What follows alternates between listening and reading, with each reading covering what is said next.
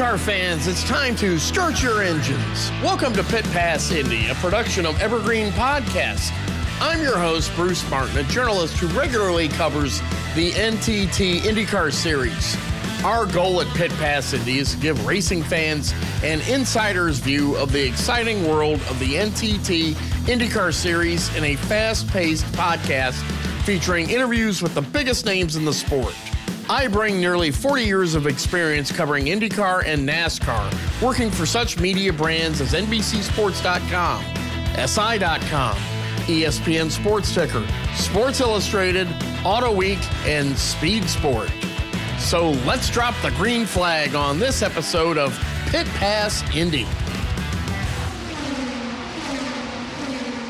The NTT IndyCar Series championship race has flipped once again as Pato O'Ward started on the pole and won the September 12th Grand Prix of Portland.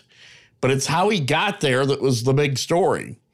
Palou was involved in a first-turn, first-lap incident that was triggered when Felix Rosenqvist of Arrow McLaren SP Racing ran into the back of Scott Dixon's number 9 PNC Bank Honda.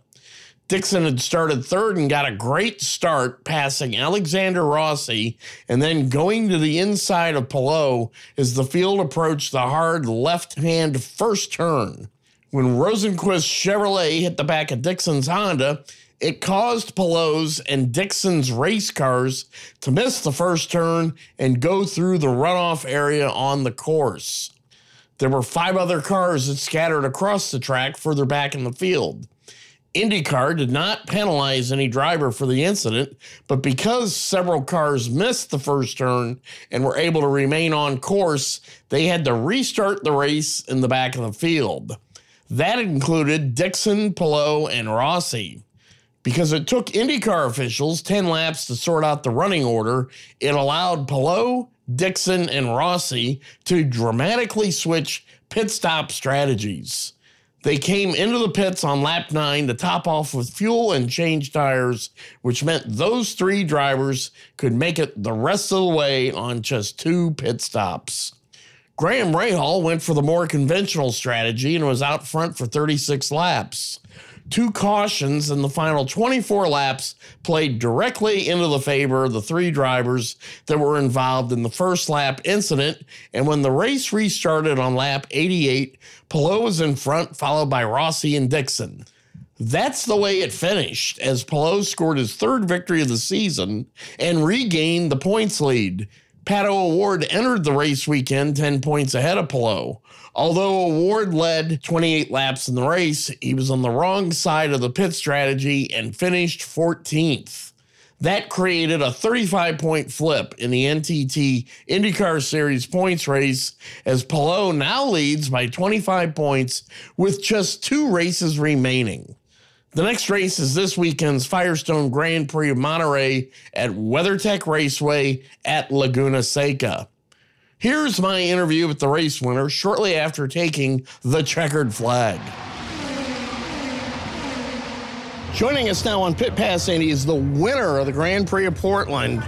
It's Alex Palou, driver of the NTT Data Honda, although today it was the PNC Bank Honda. Interesting race. The box score is going to show that you won from the pole, but that's not quite how you won the race.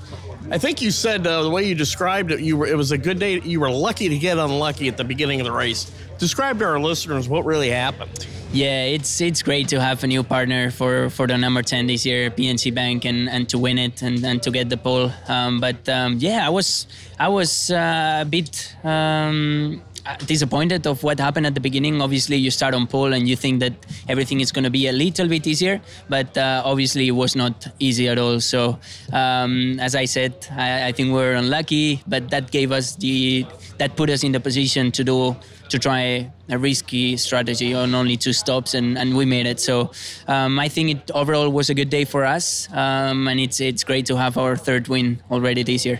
You started on the pole. What happened with the start of the race? Everybody goes into turn 1. Scott Dixon is to your inside. Somebody runs into the back. You presumably Felix Rosenqvist caused you and Scott to go off into the runoff.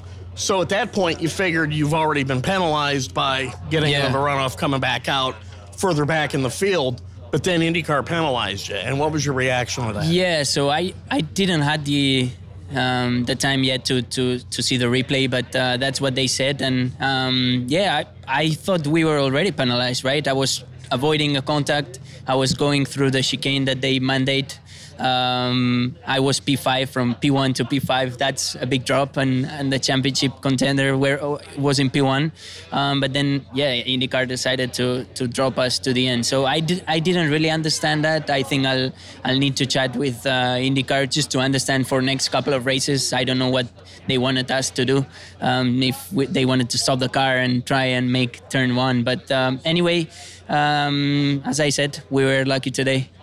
So we made it. So as long as it took for IndyCar to sort out the order, you're running laps under yellow, which then improves your chances to go to a two-stop strategy. So at what point did you think this race is going to come back in our favor? Yeah, so at the point where I was getting most angry, that was like, why did they penalize us? I saw that the laps were counting and we were getting good mileage to do it, to try and do it on two stops. So at the same moment I was getting angry, I was getting happy on the other way. So one of those days where it worked out for us, but we still had to do it. And at the end, with the last yellow, put a lot of cars on the same strategy as us. 35-point flip in the points.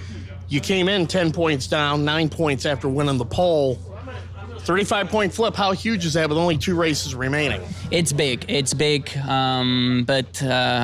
good for us. Like the goal today was to be in front of Pato and the other championship contenders and hopefully take the lead for 1 point or 2 points. We just wanted to take the lead and to get a big gap. It's good for us going to Laguna, but we need to try and win once again there, or win a lot of points and hopefully gave us a little bit more caution for Long Beach. Third win of the season, how important is it for the potential champion to also have the most victories in the IndyCar season? That's amazing. Like I think this year we were lacking of like the final result. I think we've been in the podium like 6 or 7 times, but we only got 2, right? So I needed another win just to pump up the motivation and the confidence in all the team to make it happen again. Just 2 races remaining, heading to Monterey next week, Laguna Seca. How do you like that course? What's that race going to be like? Yeah, I love that course. It's so historic. It's so special to me. It was one of the first, was the second test I did with Chip Ganassi Racing in the number 10, and I think we're going to be really strong. And then wrapping up the season at the Acura Grand Prix of Long Beach, a race you haven't participated in, but it's going to be a street race. You've done pretty well in street races. Yeah, we've been improving a lot throughout the season, and I think we'll be really strong enough to fight for this championship. So, it's going to be a good. Alex Palou, you did a heck of a job today turning a bad situation into a victory. Congratulations, and thank you for joining us on Pit Pass Indy. Thank you so much. Although Award is 25 points out with 2 races remaining, he remains in the thick of the battle for the 2021 NTT IndyCar Series Championship. The young driver from Mexico sizes up his battle heading into the final 2 races of the season. Joining us now on Pit Pass Indy is Pato O'Ward, Arrow McLaren Racing. Pato, you're fighting for a championship. We're off to Laguna Seca Raceway in Monterey, California. The championship's going to be decided in California.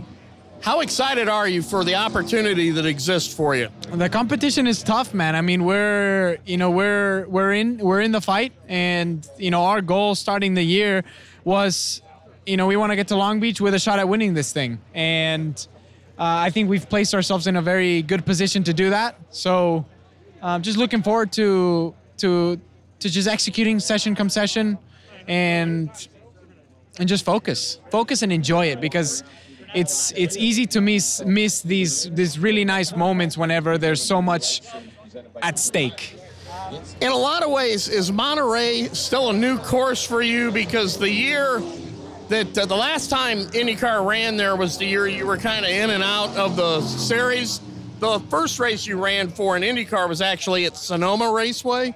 So how new of a course is that for you? It's fairly new. I did a Pro Mazda there in 2016, but I've never really had anything as as fast as an IndyCar around there. So it's definitely new and definitely different. I tested here a few months ago in the off season before the season started, and it was very enjoyable. It's a track that I really enjoy driving because you really feel the car on its edge, and I enjoy that. Is it a wild ride for you? Oh, for sure. Very wild ride, but it's a lot of fun. What would winning a championship at such a young age mean for your career? I feel like it would put a stamp to the last 16 years that I've devoted my life to this. I feel like also for my family, they gave up everything, and specifically my dad, to travel with me everywhere. He's never missed one race, and it'd be really, really special to me, and I know my family would feel the same. And what would winning a championship this soon in the history of Arrow McLaren SP mean for the whole McLaren effort? Hopefully it makes them feel like they didn't do the wrong choice when they decided to sign me. Well, there's a lot of ways you can look at it. You can look at it Sam Schmidt. It would be Sam Schmidt's first championship. Or, when McLaren came in, they brought a whole new way of looking at things to the team. So in a way, it's like a long-time team and a short-term partnership. Yeah, I just think we have such a great group, and these guys have been working so hard in the off-season, during the season, to have a crack at this championship, and we're in the fight. So I'm very proud of what everybody's been able to accomplish. I'm very proud of what I've been able to accomplish. And I just think it would be a wonderful, fantasy movie ending to a great group of people that have been working really hard. And how important it would be for the new breed of drivers, the younger drivers, to get a champion. I think it shows that we're here to win races and win championships, and not just look at the veterans' rear wings. Wrapping the season up in Long Beach, Southern California, you should probably have a lot of Hispanic Americans that will be pulling for you. Yeah. How exciting will that be to open up their eyes to IndyCar? I'm pumped, man. I'm looking forward to seeing a lot of Mexican flags out there. I actually have a suite, and I have a lot of friends and family and fans coming from Mexico and from around the world, honestly. And I think it's really cool, and hopefully I can give them something to celebrate that Sunday night. And to give that country an IndyCar championship, how important would that be? It would be in the books, and I feel like it'd be a massive accomplishment, not just for me and my team, but for the country, because no Mexican driver has ever won an IndyCar championship, and I feel like doing so this year, when the competitiveness of the championship has been so strong, is definitely a statement for all of us together. Pato O'Ward, Arrow McLaren SP, good luck in your championship battle. Thank you for joining us today on Pit Pass Indy. Thank you so much. Two-time IndyCar Series champion Josef Newgarden of Team Penske finished 5th at Portland and remains 3rd in the standings. He is 34 points out of the lead with 2 to go. Here's my interview with Newgarden as he talks about his championship battle. Joining us now on Pit Pass Indy is Team Penske driver Josef Newgarden, a 2-time NTT IndyCar Series champion, going for your 3rd IndyCar Series title. We're heading to Monterey, Laguna Seca Raceway. Just 2 races to go. How do you forecast going into that track, that, and then heading to the season finale at Long Beach? Well, I'm excited to come back to Laguna because it's my 2nd trip there. We didn't have the best race in 2019 when we ran there. We were gunning for our championship, just trying to finish things off and really just win the championship at the end of the day. So it kind of detracted from our performance in the race itself. I'm excited to go back there and try and maybe win that event. We had a good test there about a month ago, so I feel really confident about our setup. I feel confident about what we learned. So it's a good opportunity, and certainly as things wind down here, it's just another important event to get right. We did not race at Laguna Seca last year because of COVID. The last time IndyCar raced there, though, you were celebrating a championship. So how exciting was that? I know you got pretty emotional and choked up when you won your second title. What was it about that one that was more emotional than when you won your first championship? Just the validation of getting a second one, I think, is always special. It's like getting a second win. As much as a first win, is special to someone, I think a second one can almost be more. So that's, for me, it was really important to finish that year off right, especially having, led all the year with our team, and the performance and the work that went in, it was would have been demoralizing to lose it at the end. So I think that's why it was such a big moment for all of us. But yeah, I have good memories from there, at least from that standpoint. Just the race itself wasn't exactly what we wanted. So I think going back there with less pressure of not having it as the championship finale hopefully can elevate us to a higher position. From what I recall about that race, it was the one race where you had to go against your desire as a driver to go out there and win the race. I know they were holding you back to a degree to play it safe a little bit. How difficult is that when you're in a championship position like that to not just go out there and race for a win? It's hard. I mean, sometimes you got to just, follow a procedure. That's a very specific case, though. Obviously with it being the championship finale, in the position that we were in points, it made sense to do what we were doing. It's not the normal situation. I really, championship finale is about probably the only time we'd get that aggressive with not trying to maximize whatever our result is for the day. And on that day, it was just about, trying to really shadow Rossi at the end of it and hold our position in the points table. So it's hard to do, but, when it results in a championship win, then it's all worth it. There is another Alex that you're battling for the championship, but it's not Rossi, it's Palou. Are you a little surprised that 2 years after your last championship that you don't really see Alexander Rossi out there as one of the guys battling for it? It is surprising on one hand. I think he's certainly had some bad luck, I think it's fair to say. They've had some unfortunate events with their team specifically. But that's IndyCar. Sometimes you can get into a bad cycle, and I think they've unfortunately been in it for a little while now, last 2 years. But I wouldn't discount him. I think in the future he's obviously a driver that's very capable of being in the mix every week. So, he's not had a good stretch lately, but that doesn't mean he won't get back onto a good rhythm at some point. As an IndyCar driver, could you take us for a lap around Laguna, what you do entering into turn one, where the tricky parts of the course are, the best places to set up for passes? Yeah, Laguna's low grip. It's all about maximizing the grip of the tire when it's new. It starts with turn one, which is a double apex corner. Pretty hard to get it right. You really want to challenge that entry braking zone, but you can overcook things and not get off the corner well. So it's kind of about getting both. I think the trickiest part of the track's obviously the corkscrew.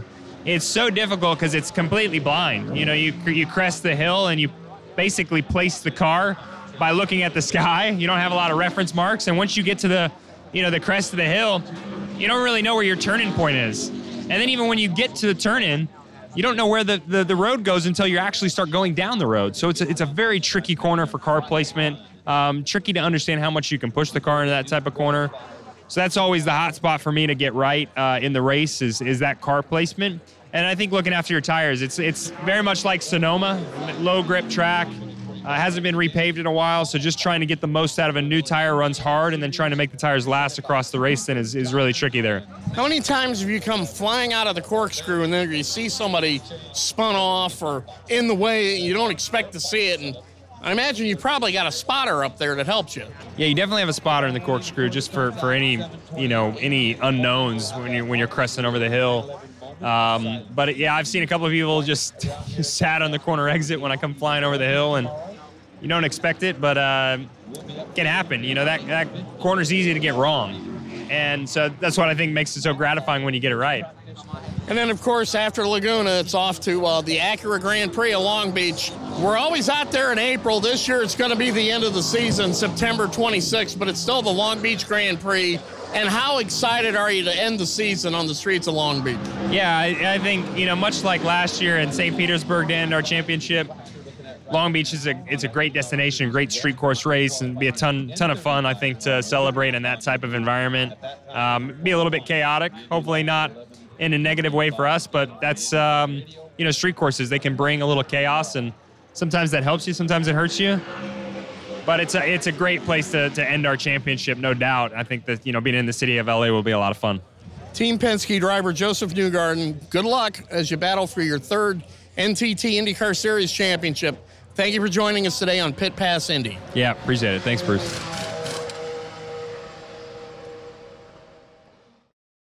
In the world of racing, Penske means performance and winning. For good reason. Since 1966, Team Penske has won 44 national championships, 17 in IndyCar alone. And last year, Team Penske claimed its Indianapolis 500 record-extending 19th Indy 500 win, with Josef Newgarden the latest driver to win the famed race. Team Penske also won its second straight NASCAR Cup Series championship. In 2022, Penske was the first team in history to win both the IndyCar and the NASCAR Cup Series championships in the same season. Team Penske enters the 2024 NTT IndyCar Series season with 236 IndyCar wins, including 34 500-mile race victories. Those are results that are tough to top. But Penske's legendary reputation for quality and attention to detail makes a statement off the track, too. When you need a truck, whether for your business or for a household move, Penske Truck Rental has some of the cleanest, newest, and best-maintained vehicles on the road. And we make it easy with personalized support from our associates, flexible reservations, and access to the top technology. With quick pickup and drop-off at more than 2,500 locations across North America, our scale and know-how will keep you covered, all helping to ensure you get the right, reliable, fuel-efficient vehicle when and where you need it. On the highways, the raceways, and every pit stop in between, Penske keeps you moving forward. Gain ground with Penske. Get a quote today at PenskeTruckRental.com, or for household rentals, download the Penske Truck Rental mobile app today. Jack Harvey wraps up his time with Meyer Shank Racing at the end of the season as he moves on to a new team for next year, presumably at Rahal Letterman Lanigan Racing. Although Harvey helped build the foundation for a successful team at Meyer Shank Racing, it was Helio Castroneves that got the team its first win when he drove to victory in the 105th Indianapolis 500 on May 30th. In this interview I conducted with Harvey, he gives a very frank and honest assessment of how he felt that day seeing someone else enjoy the accolades of victory and his thoughts as he prepares to leave the team. Joining us now on Pit Pass Indy is Jack Harvey of Meyer Shank Racing. Jack, last two races of the season. It's also the last two races for you driving for Meyer Shank Racing, and I'm sure there's a lot of fond memories and, maybe some unfulfilled expectations that you may have had with that team. But what's it going to be like wrapping up your career with that team? Not your career, your tenure. Yeah, with the my team. tenure, yeah. Honestly, it's hard to guess how it's going to be like. I think Long Beach is probably going to be probably emotionally the toughest one. Like you said, I got so many incredible memories with this team from being the first race that they ever did in IndyCar, to being where they are now is an incredible progression, but also, I'm proud to have been a part of that. And, I feel like when me and Michael mapped it out, we really took risks on each other. I don't feel like they risked anymore by taking me or vice versa. We just, managed to try and build this team, well and build it together. And, ultimately, I made a decision to make a change. And I'm excited about what the future will be. But I've got so many amazing memories with everyone at Meyer Shank Racing. It's definitely going to be a tough goodbye, come Long Beach. But, I think the main focus really has been to try and get some good results before that happens. So at least we get to celebrate there, because I think it would suck to feel that there was, a little unfulfilled potential, and maybe you already feel that a little bit, but it'd be nice to get some good results here before the season finished. And the relationship that you had with both Mike and Jim. In a lot of ways, it's a pretty close relationship that all three of you had. Is that what kind of makes the departure a little bit difficult? It's certainly what made calling them difficult and telling them. I know owe an awful lot to those guys. Ultimately we did take risks on each other, and I put a lot of faith and trust in them as a team, and they did to me as a driver. So we are obviously very close, and it definitely made that phone call harder. But at the end of the day, I still felt like it was the right thing to do, and I still think it's the right thing to do. So I'm confident in the decision I made, but I guess anything I would hope people assume is the decision that we have made isn't one that I would, knowing how my relationship with the team and the security that would have come with it, and staying on and things like that, it wasn't an easy decision. I would like to assume that people would know that. As far as moving on, at what point will we know for certain, before the end of the season where you're going next year, or were you still going to announce that after the season is over?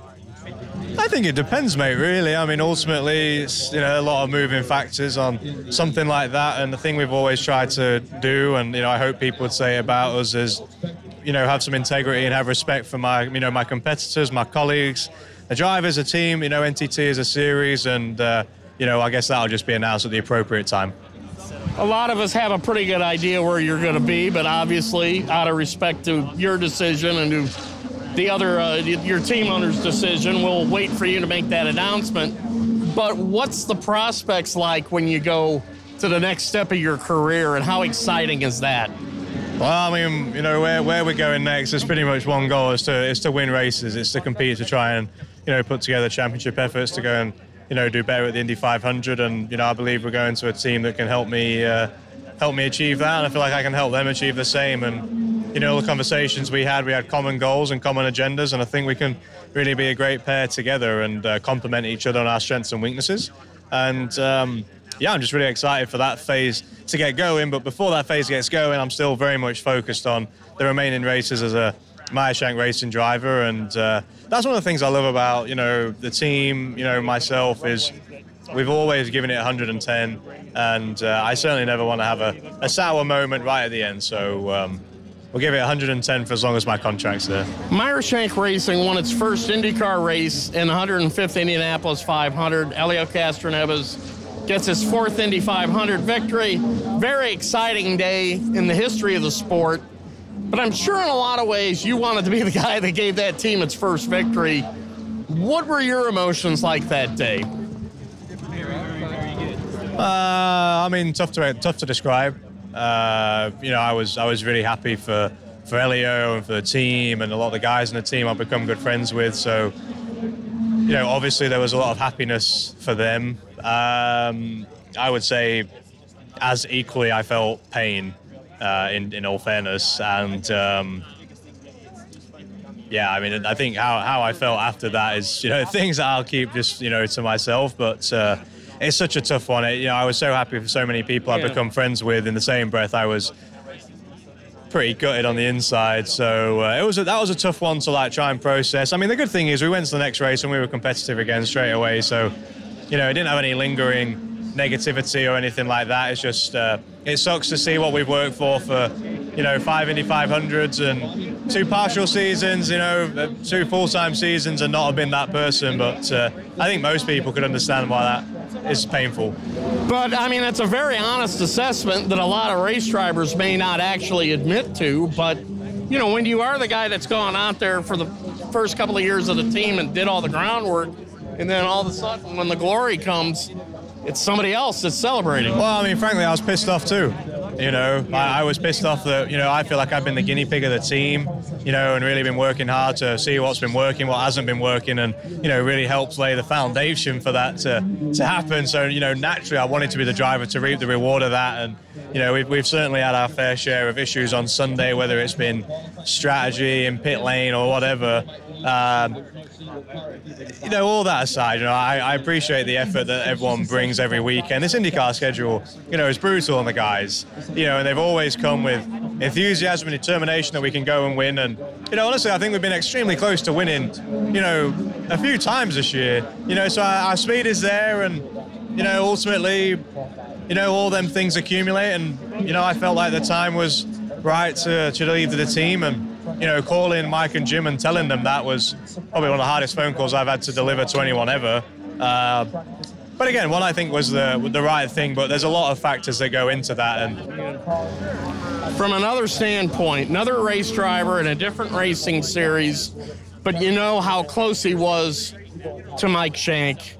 How did you feel when you saw AJ Allmendinger win the Pennzoil 200 at the Brickyard? Yeah, that was ace. I really like AJ. I mean, when I've done a couple of tests I've done one test in the Acura and he had the NSX, and he was so awesome there. And I really like AJ. I really appreciate what he has achieved in his career. Obviously, he and Michael have a relationship beyond, anything else. I mean, I would go as far to say that those guys are practically brothers. And although I feel extremely close to Michael and Jim and, MB and everybody at Meyershank Racing, I don't know if any driver would have that relationship with Michael that AJ has. And ultimately, something that seemed right about them both winning at Indy in the same year, and I think in that moment I can take myself out of the equation and just be happy for both of them. And also the fact that AJ, after he won that race, recognized Robin Miller in his post-race right there at the Yard of Bricks. He did, and I think that's the kind of guy that AJ is, when in that moment when it's just so pure and you so much adrenaline, the things that you're thinking about come to the forefront. And, I thought it was great that he was able to dedicate that race to a lot of people, but also in his thoughts and in his heart was Robin Miller, because he's certainly with us all, and it's extremely sad news. And personally, Robin was great when I first moved to the US and helped me a ton, so I was very sad to hear that. But in a lot of ways, he would have been absolutely thrilled that AJ got that win in Indy, and you just know he was smiling down, looking upon us. 2 races left, and then you begin the next step of your career, but I'm certain it'll be even more successful than what we've seen so far. We hope so. Jack Harvey, good luck, congratulations, and thank you for joining us today on Pit Pass Indy. Thank you. Colton Herta was expected to be one of the leading contenders for the championship, but has had an otherwise disappointing season. The Andretti Autosport driver is the defending winner at Monterey and could once again be a driver to watch at the picturesque road course on the Central California coast. In this interview, the driver from Southern California discusses how a win in one of the final 2 races of the season would take away some of the disappointment from this year. Joining us now on Pit Pass Indy is Colton Herta, driver of the Gainbridge Honda at Andretti Autosport. 2 races left heading into this weekend's race at Monterey. You're a defending winner there. How excited are you about the prospects of getting another Herta victory at Monterey?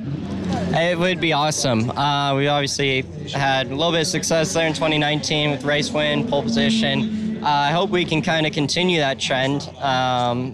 It's a place that I love going to. So it was actually my second time ever in a race car at Laguna Seca in a Skip Barber car. And yeah, it's such a fun track. It's such a driver's track. A lot of undulation, high speed, low speed, cambered corners. And so, it's always just like a little bit of a thrill and a lot of enjoyment to drive around there. And also, you wrap up the season on the streets of Long Beach. I mean, you're a Southern California kid.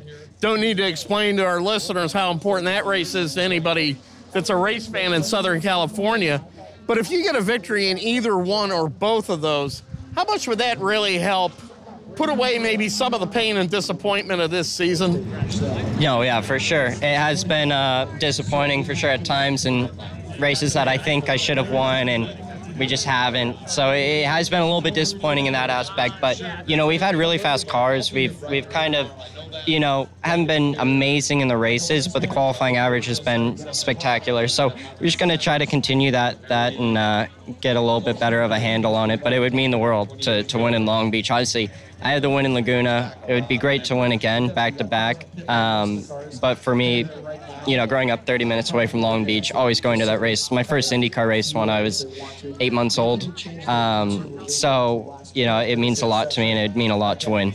How big is the friends and family list for you at that race? It's too big. I can't get everybody passes, unfortunately, but it's great that I can have a race where all my grandparents can come out, my friends and family can come and hang out and enjoy the weekend a little bit, and it's a great weekend to have. I'm very lucky that that's my home race because it's such a big deal for the city and for IndyCar. It's such a big race, great venue that pulls in a lot of people. Is it going to be a little unusual having that race at the end of September rather than in April like we're used to, or are you just happy to have it, period? I don't know. I think it's a great race to finish off the year on. It's a place that you don't have to worry about weather getting into that time of the year. It's still going to be beautiful and sunny. And, yeah, I think it might even be better that, it's starting to cool down a little bit. And, yeah, I think it's, like I said before, it draws so many people. It's such a great venue, great crowd, great city that, it's a great end of the year for IndyCar. Have you been able to figure out what part of the problem has been, why there hasn't been better performance this season? But it's been a lot of things. I've made mistakes. Teams made mistakes. You can't really pin it on one person or one thing. It's been really weird stuff that's been going wrong.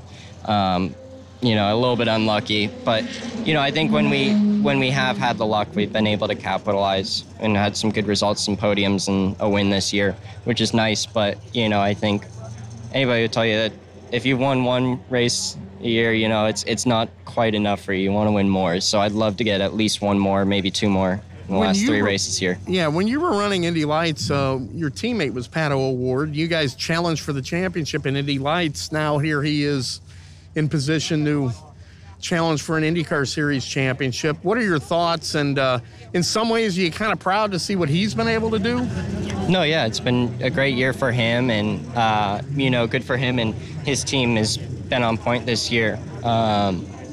It's been an up and down year for everybody, I think, but Pato's made the most of it, and he's been fast at most of the places we've been to and gotten the most out of his car. As far, though, as finishing off the season strong and then getting ready for 2022, what are some of the things that you plan on doing during the offseason to help get you off to a better start next year? I think it's hard to train during the season because we're always traveling. You get 1 day a week, 2 days a week maybe that you can train. So that's the biggest thing. But for me, at the end of the year, I always just try to take, 2-3 weeks off of everything. Just do whatever I want, hang out, and then get back into it and kind of go over some of the stuff that we went wrong with, get into the testing program in the wintertime and go from there. Are you going to get the band back together? Yeah, I'm sure that'll happen. And you haven't come up with your tour of dates yet? Yeah, well, that will be released later, I'm sure. Okay, Colton Herta, driver of the Gamebridge Honda for Andretti Autosport. Good luck at the end of the season, and thank you for joining us today on Pit Pass Indy. Thank you. And that puts a checkered flag on this edition of Pit Pass Indy.